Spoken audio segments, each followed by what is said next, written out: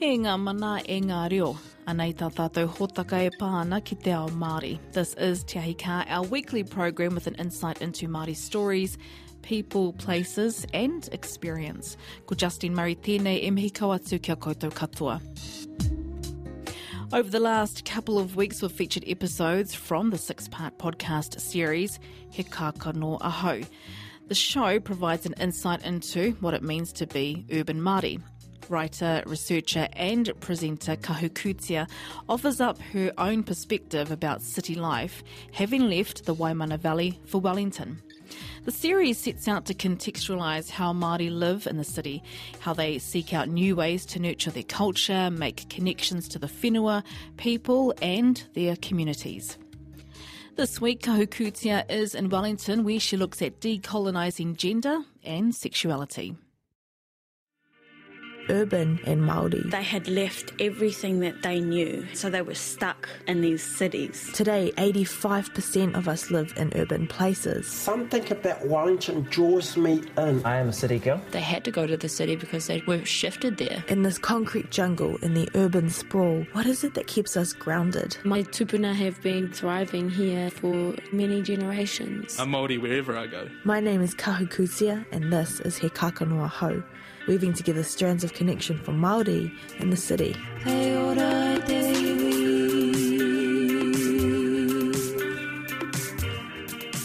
I grew up in Waimana, one of the valleys on the northern side of Te Urewera. I am who I am today because I grew up beneath my Mona, because I know my tūhoitana. Almost 5 years ago, I came to Wellington, Te Whanganui Ātara, to study. I've been here ever since. In the first 2 episodes, we explored the city as a non-Indigenous space, disconnected from home, where you had to go looking for your sense of Māoritanga. But I can't help but wonder if this disconnected place might also help someone to explore other aspects of their identity.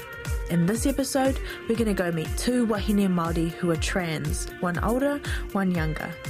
And we're going to explore whether Wellington can provide a safe haven to decolonise sexuality and gender.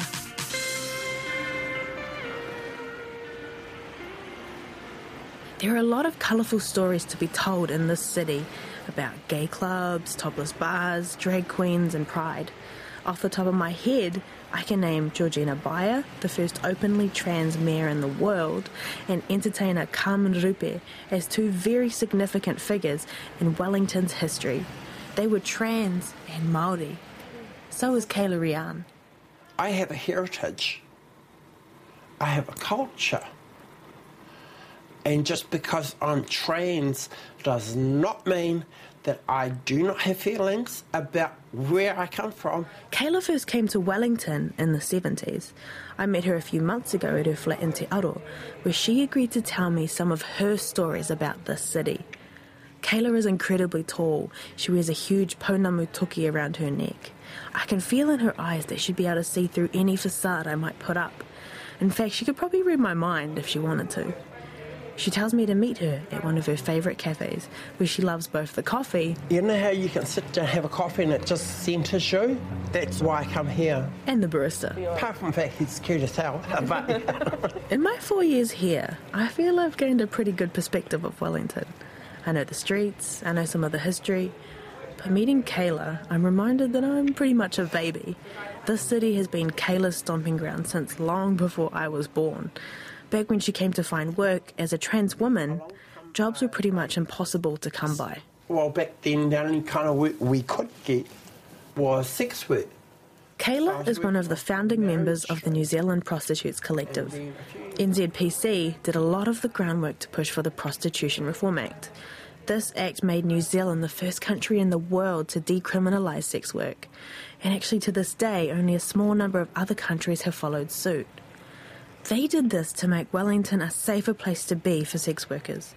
And while Kayla does have some bad memories here, she also has a lot of really good ones. I'll show you a few of my favourite areas. A lot of those good memories happened on Marion Street, where she's going to take me next. Famous Marion Street. We had our own environment here. Nightclubs, music coming out. Our girls would stand here, they'd sing, dance, they'd do poi. The clientele enjoyed it, even passers-by enjoyed it. People walked past and they knew that if they saw us out here, they'd have a sense of safety. Yeah. And I used to work outside here. I worked everywhere, basically. Working as a sex worker in this area, what was your favourite bit? Money. No, company. Yeah. Working out here, we had family. All of the sex workers were family. So, when we went out, it was like meeting your sisters. Yeah. You stopped, you talked about what you did, what you're going to do, what you think you want to do. Yeah. And then you can go make your money, go out socialise. Sex work was just like a minor part of it. It's just like a great big hurry all the time. Yeah. Wellington today has this really strong image of being a creative city, where people are free to express their identities in whatever way they want. After walking the streets with Kayla, it's pretty clear to me that we have that image because of people like her, who had to fight once upon a time just to be themselves. Are you getting a bit cold? No. Okay. I was born in Taranaki life. We head back to Kayla's whare so that we can have a deeper kōrero away from the Wellington wind. Kayla was born in New Plymouth, the 9th child in a whānau of 11. Not long after, her whānau moved to Tawa. When I asked her if she was raised in her culture, she said no. We had like fry bread, boil-ups and all that every Sunday. We had hangis and stuff. That's the extent of it. Cultural events and stuff were more or less non-existent. And it was kind of frowned upon by society when they thought, oh, look at that bunch of Maoris. When I was growing up, I was not permitted to learn about my Māori history. My father refused to teach me how to speak Māori. He didn't speak much about my grandparents and that. Was the reason that he didn't teach you because of their upbringing? Yeah, it was. Back then, they were disciplined for speaking their own language. Kayla had a pretty hard upbringing, indicative of a time in history where there was pretty much nothing in the way of visibility or acceptance for being trans. It's the kind of upbringing that made her the hard lady she is today. Okay, when I was a young child, when I was about 10, 11, I ended up being whāngai by the neighbour across the road from my own parents' house. 3 years I stayed there. And I used to sit there on the... sit on the curb and watch across the road as my family got in the car and went off on the picnic, staring at me, not even asking if I wanted to go. I knew that I was different and whatever I did would reflect on the family. So I made the choice to move away, live my life, and I changed my name so whatever I did in my life did not reflect back on the family name. When I moved from a small town into the city, I got the sense of my own freedom, my own life. It's part of my transition, and realised that there's a lot more Māori trans around, and then it just builds up your own confidence to continue being trans and not giving in, because there used to be a high suicide rate. I mean, people call me tough as nails at times. And it's like, well, hello, look at my life. What the hell do you think?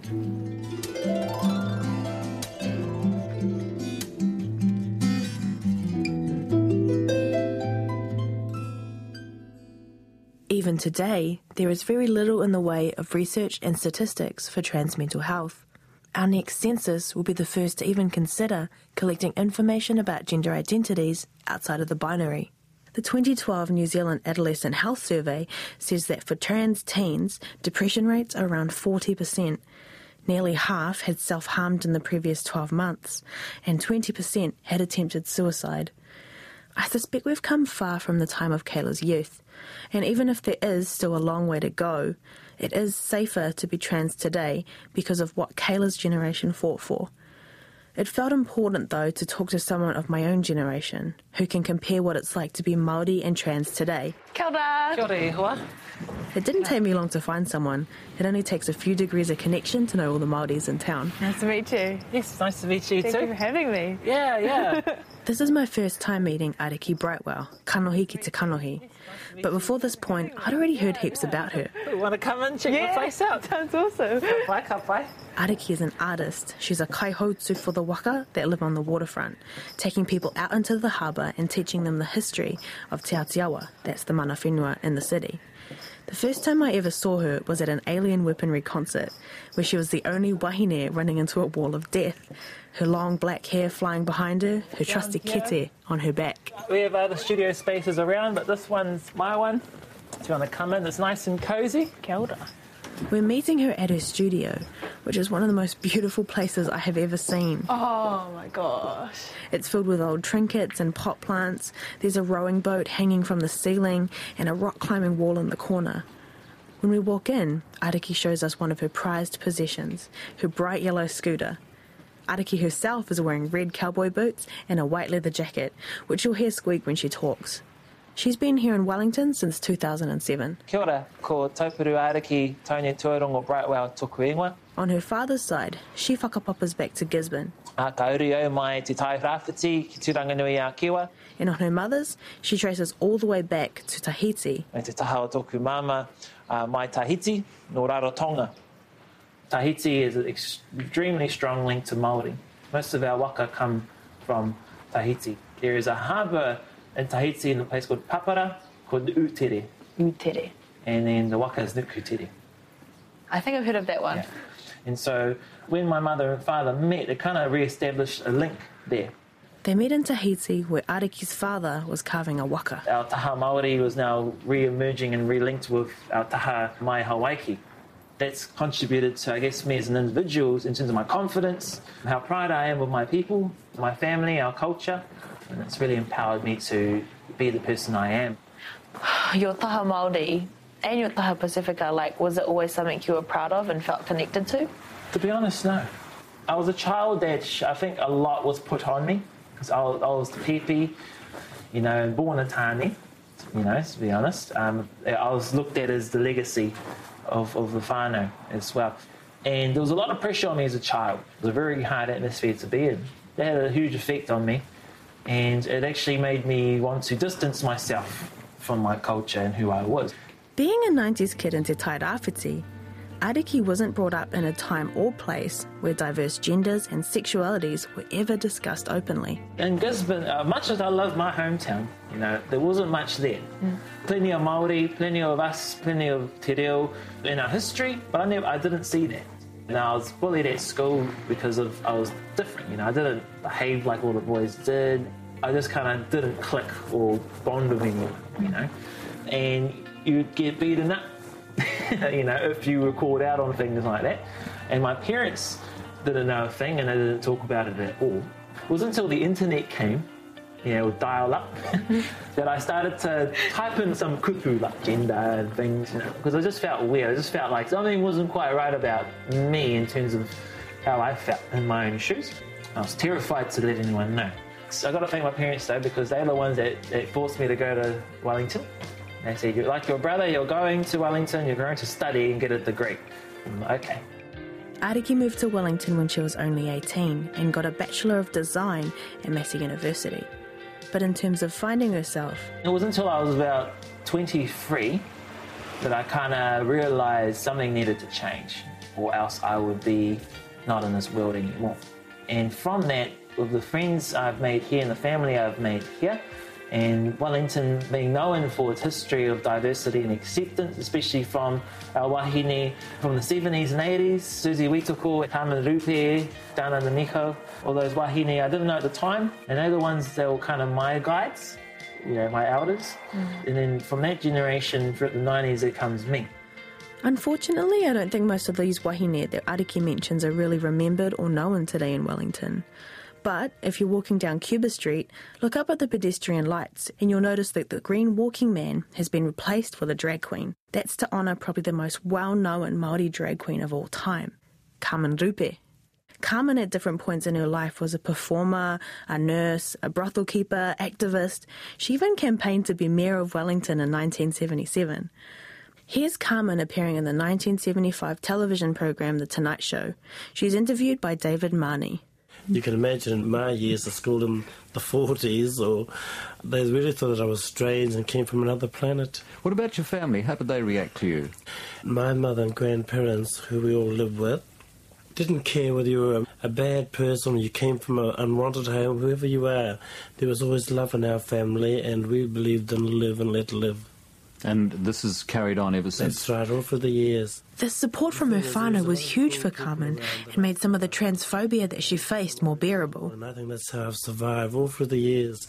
I've had lots of nasty people write to me or ring me up, or people pass horrible remarks to my own family about me, but my family certainly put them in their place.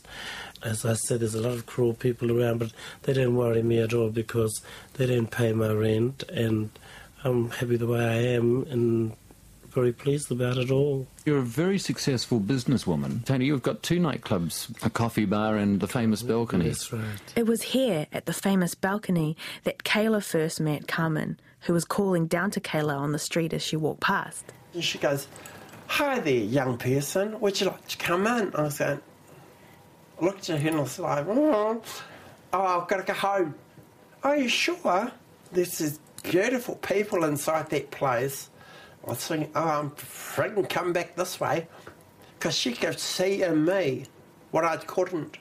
For Kayla, this was her first encounter with a whole new kind of community. Within a large and busy city, she found a place where she could be trans, where she could be wahine, where she could be Māori. Being here in Wellington, we maintain who we are. We maintain our culture, but we blend with what's going around in society. I was a member of a kapa group, and we do openings for like marae, schools, parliament, functions, whatever. It's become a norm in like big cities. That's why I like big cities. For Ariki, it was kind of the same thing. Like Kayla, she had to find her place to stand, where she could be all the parts of who she is. And that took time. The problem with the city is that, it can absorb you, you assimilate. And a consequence of that can be you lose a connection with your whenua and your people, and so you do not focus anymore on your reo, your whakapapa or things like that. That individual, whatever they get thrown into, they got to kind of try to find it on their own.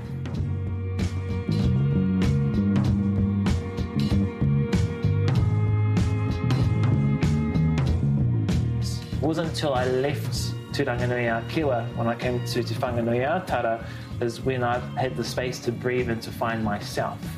So it wasn't just by choice, now I wanted to find my Māori side. Something just woke up inside of me, and I realised I found my place, I found who I am.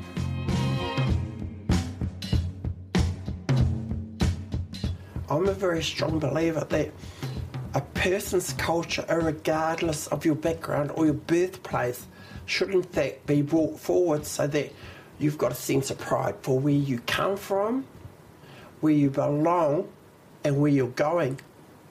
That kind of what you're saying now, did you have to go on a journey to I went on a journey and I learnt all that stuff.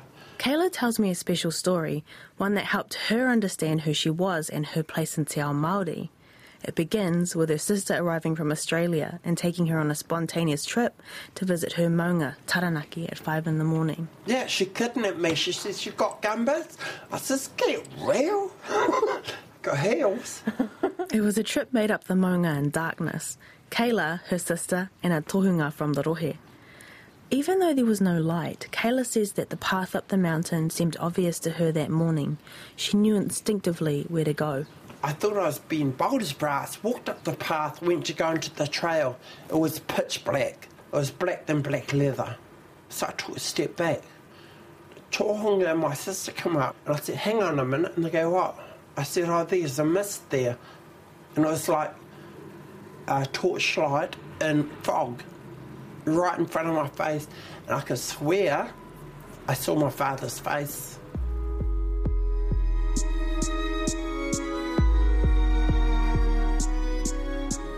It was beautiful and peaceful. In the Māori culture, when they say that, like, we're all wairua, we inhabit a physical form, but when we pass on, we become wairua again and we're reborn. That's one belief. But on that mountain, you actually get a sense of it. It's an eye-opening experience. What did that actually feel like? Scared the shit out of me. And I'm a big person, but yes, it did. It's clear to me that maybe the deepest connection Kayla has to her Māoritanga is her spirituality, an instinctive understanding and sensitivity to the wairua that flows all throughout the world. And I'm pretty sure that's why I think she could read my mind. But she wasn't taught that. Kayla had to find a lot of this out on her own. I learnt my whakapoa myself. I didn't just put names on paper. I went into the lives of people and found out who was who.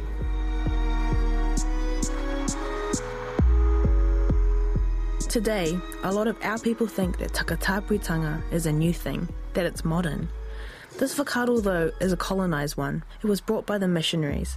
Prior to that, Māori actively explored many genders and sexualities. There's something Ariki knows all about.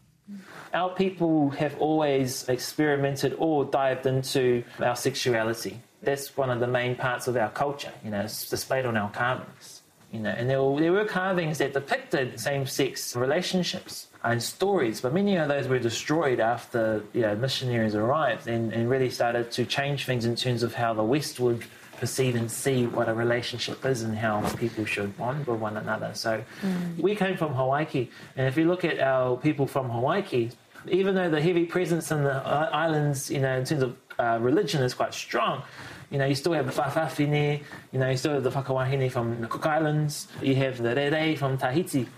They are still there and acknowledged. And so we had that too. And we've never lost it, it's just that it's been in the dark for a long time. And I see it coming back today, especially with the formation of the takatapui and the takatapui hui by our rangatira from the 70s and 80s. So where in Te Ao Māori can we find our takatapui whānau? Well, they have a place, they've always have had a place. You go to any marae, you see one of us whakawahine, we're in the kitchen, we're with the aunties, we are workers. We don't argue about things on a marae or what have you. We get up and we do it. And we're respected for it. Since I've been in Wellington, I have worked on 8 marae as sole chef, and I don't get questioned. I imagine it must still be difficult to be trans and Māori. The gender binary, tāne and wahine, is strong within our culture. I wonder whether Ariki's role in her whānau changed after she transitioned. Yeah, it did change how I'm seen in the whānau, yes, absolutely, because that's how it's the way it is. But I still am expected to uphold a few things, especially the family legacy, which I accept. And because I'm now, strong on my own 2 feet, can take on that challenge and, add that to who I am. Such as my father wanted to teach me how to carve, because that's often traditionally reserved for me. But he still wants to show me those techniques, especially with the toki hats, which I want to take in. And would that make you the first wahine to take up the whakairo tradition in your whānau? Yes, actually it would. It would. Yeah, essentially, I would be the first wahine in my family, I would be the first wahine in my family, which would really be quite awesome. Yeah. And the first takatapui. Yeah. Hell yeah!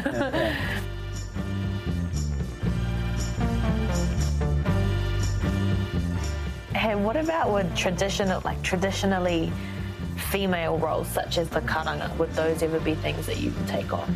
Absolutely. And I've kind of been delving into it, but it's always been a goal of mine, so I really want to learn the tikanga of wahine in a formal setting and uphold those rules as well, as traditionally as possible, because I see myself as such. Growing up in a small town, I think everyone wants to get out by the age of 18. I certainly did. I scrambled. I was bright-eyed and enthusiastic, and in the city, I couldn't believe that there were things to do after 8 p.m. But the more time I spend here, honestly, the more I get tired. For me, it's so hard being away from home, and I miss it so much. I definitely can't imagine being here as long as Kayla has. But then again, my whakapapa is elsewhere. Kayla is right where she's meant to be. Something about Wellington draws me in every single time. I've lived in Auckland, Hokitika, Christchurch, Masterton, but it's always Wellington that draws me back in. I think it's the people, and I also found out that like where I was from, my tribe is one of the dominant tribes in Wellington, and that just gives me a sense of pride, and it's like, well, I'm going to be where I know I belong.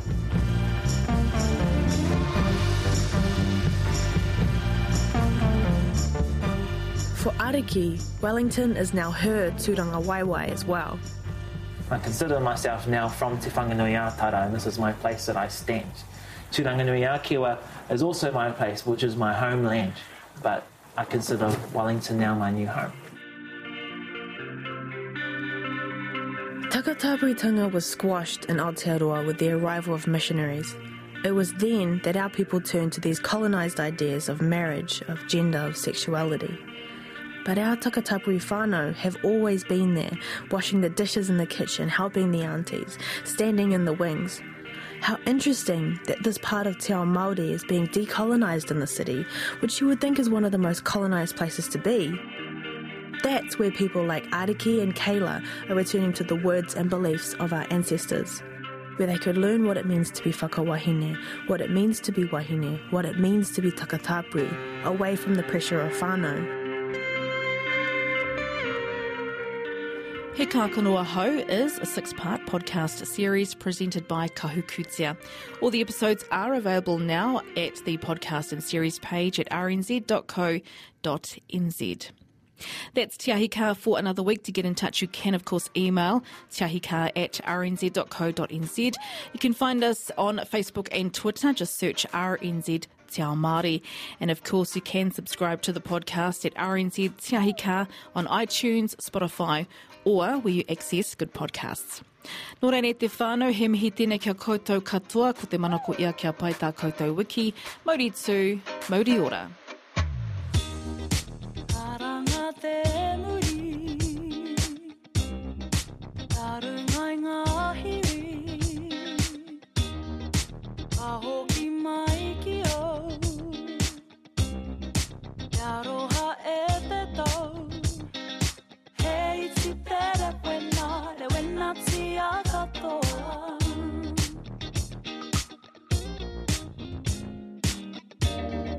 Te whiti e te rā,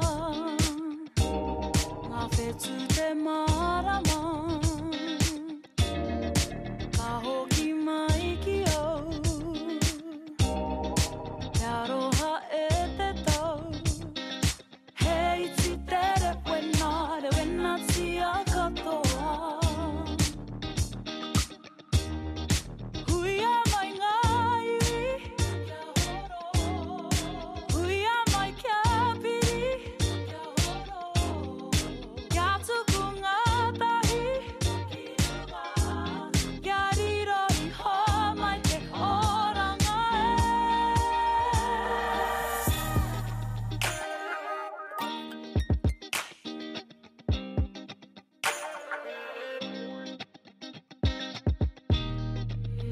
Whiti e te rā, ngā whetu te marama, ka hoki mai ki o, kia roha e te tau, hei ti tere wena, re wena ti a katoa.